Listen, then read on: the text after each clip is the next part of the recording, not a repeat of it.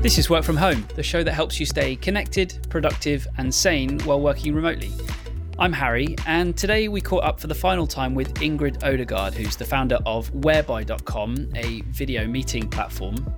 And today we talked about remote job interviewing, how to come across well on a video call, and also how, as a hiring manager, to screen properly for the right kind of candidates that you're looking for.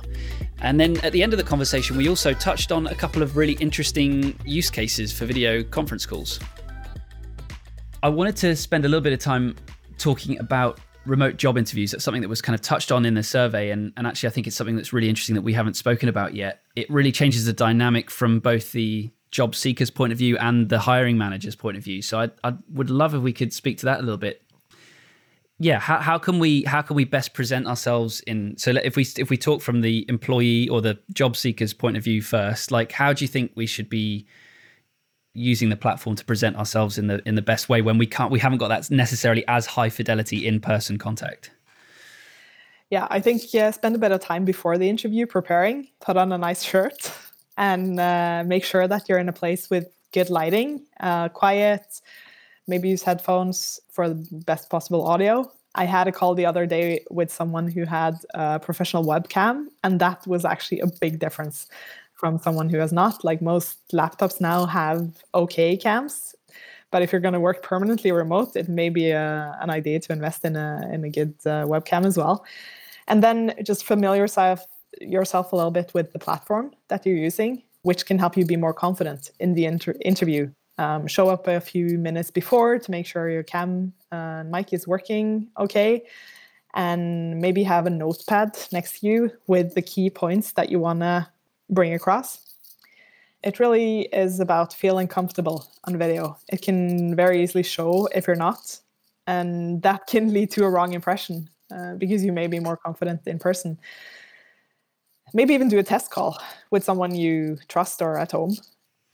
Yeah, awesome. And from a hiring manager's point of view, again, because it's that slightly less high fidelity, it's you mentioned with the secondhand car market example that it's a lot about trust. And so from a hiring manager's point of view, they're really trying to understand who this person is and whether they can trust them and whether they or not they see themselves being able to work together and for a long period of time.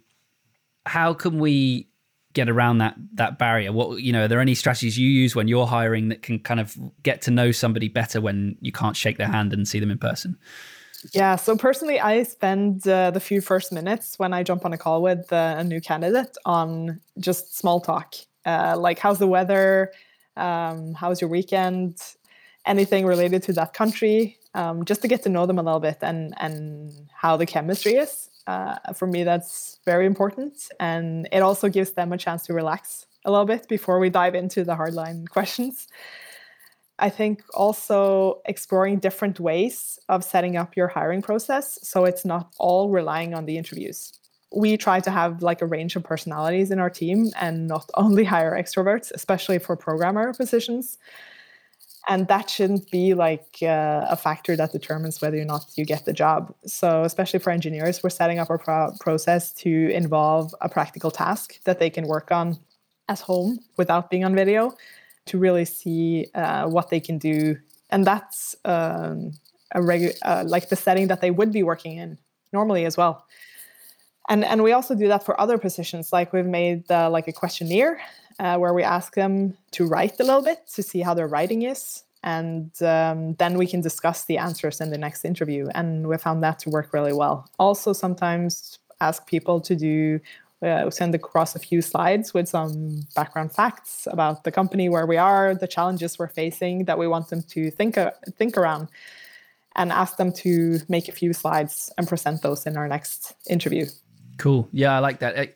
Because this is, I've been, since hiring for our company, I've been doing exactly that, kind of setting these mini sort of projects for them to work on that are, for candidates to work on that are directly the kind of work they'd be doing, because I think it's the only way to really get a sense of how this person works, but also then how they communicate and how they, in some cases I've experimented with kind of breaking the process on purpose and seeing how they kind of respond to that and whether they ask questions or what they do, and which is really interesting and something I'd never experienced I got this idea from friends of mine and colleagues in my network of other people that are hiring and really sort of like those ideas, but I've never seen that in the traditional kind of hiring process. You just go and you have a meeting and then you go away and then you come back and you meet with the next manager up and you have another conversation.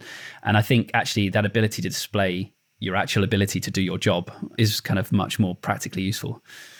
Yeah, and what I find every time is so valuable is to spend some time before you start the interview process or even the screening of the candidates and sit down and really think through what are the skills this person needs and how will they spend their days, basically, and then try to test for that. And for most jobs, that's not being on video meetings. Maybe if you're a salesperson, but other than that, I think there's a lot of potential for testing the more practical abilities. And I also try to replicate the situation that I would work with them in. So right now, that is, for example, being on a video call, discussing a use case or some campaign or a new feature, and try to set the discussion up like I'm assuming that they're already hired, and we were having this discussion now and see how they do in that setting. And are there any cool use cases you're seeing for video calls on Whereby? What we've seen now during the pandemic is a lot of new use cases where video is being pulled in and could actually have a lasting impact. So the healthcare sector is obviously one of them. Most doctors probably have started having video consultations. And I think both they and the patients are seeing that in a lot of cases it works really well. And it can save both the doctor's time and the patients don't have to travel across town to get to the GP. And I think even in the best of times when we're not experiencing a pandemic, you're just not exposing yourself to a place that's full of sick people, right? Exactly. And that can free up capacity in the healthcare sector for when you actually need to see someone or talk to someone. Completely different sector, but we're now about to launch an integration with the biggest car classified site in Norway, where they're integrating video into their chat. So if you're buying a used car, you can have an initial video meeting to talk to the owner and see the car. Amazing. And I think that's probably going to stick around if it works well. I mean, when you're buying a used car, trust is essential. So kind of establishing that relationship before you kind of take the time to travel there and see it. Different spaces, events. We've also done an integration with evite.com, allowing people to create events for like baby showers, family parties, and birthdays. And I think that's helping people stay connected now during this time. But in the longer term, it could also let people stay connected with people living in different places from them, grandparents or family. We talk to our grandparents on a regular basis because they live up north.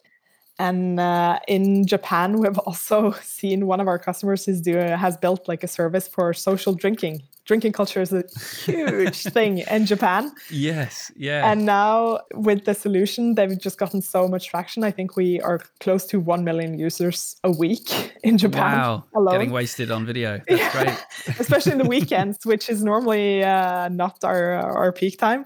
That's super interesting.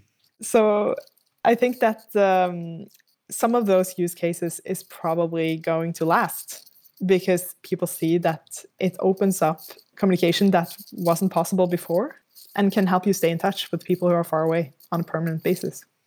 Super interesting. I love that. And also, I mean, just interesting that actually most of those all of them were kind of not business related. It's just about how video and how remote interaction and communication is going to change our lives generally. I think is super interesting. Thanks again very much to Ingrid. Find out more about Whereby at whereby.com. As ever, be sure to subscribe for more episodes every weekday. And if you did enjoy this episode, I'd love it if you could share it with one person that you think would also enjoy it. That would be a real help to us.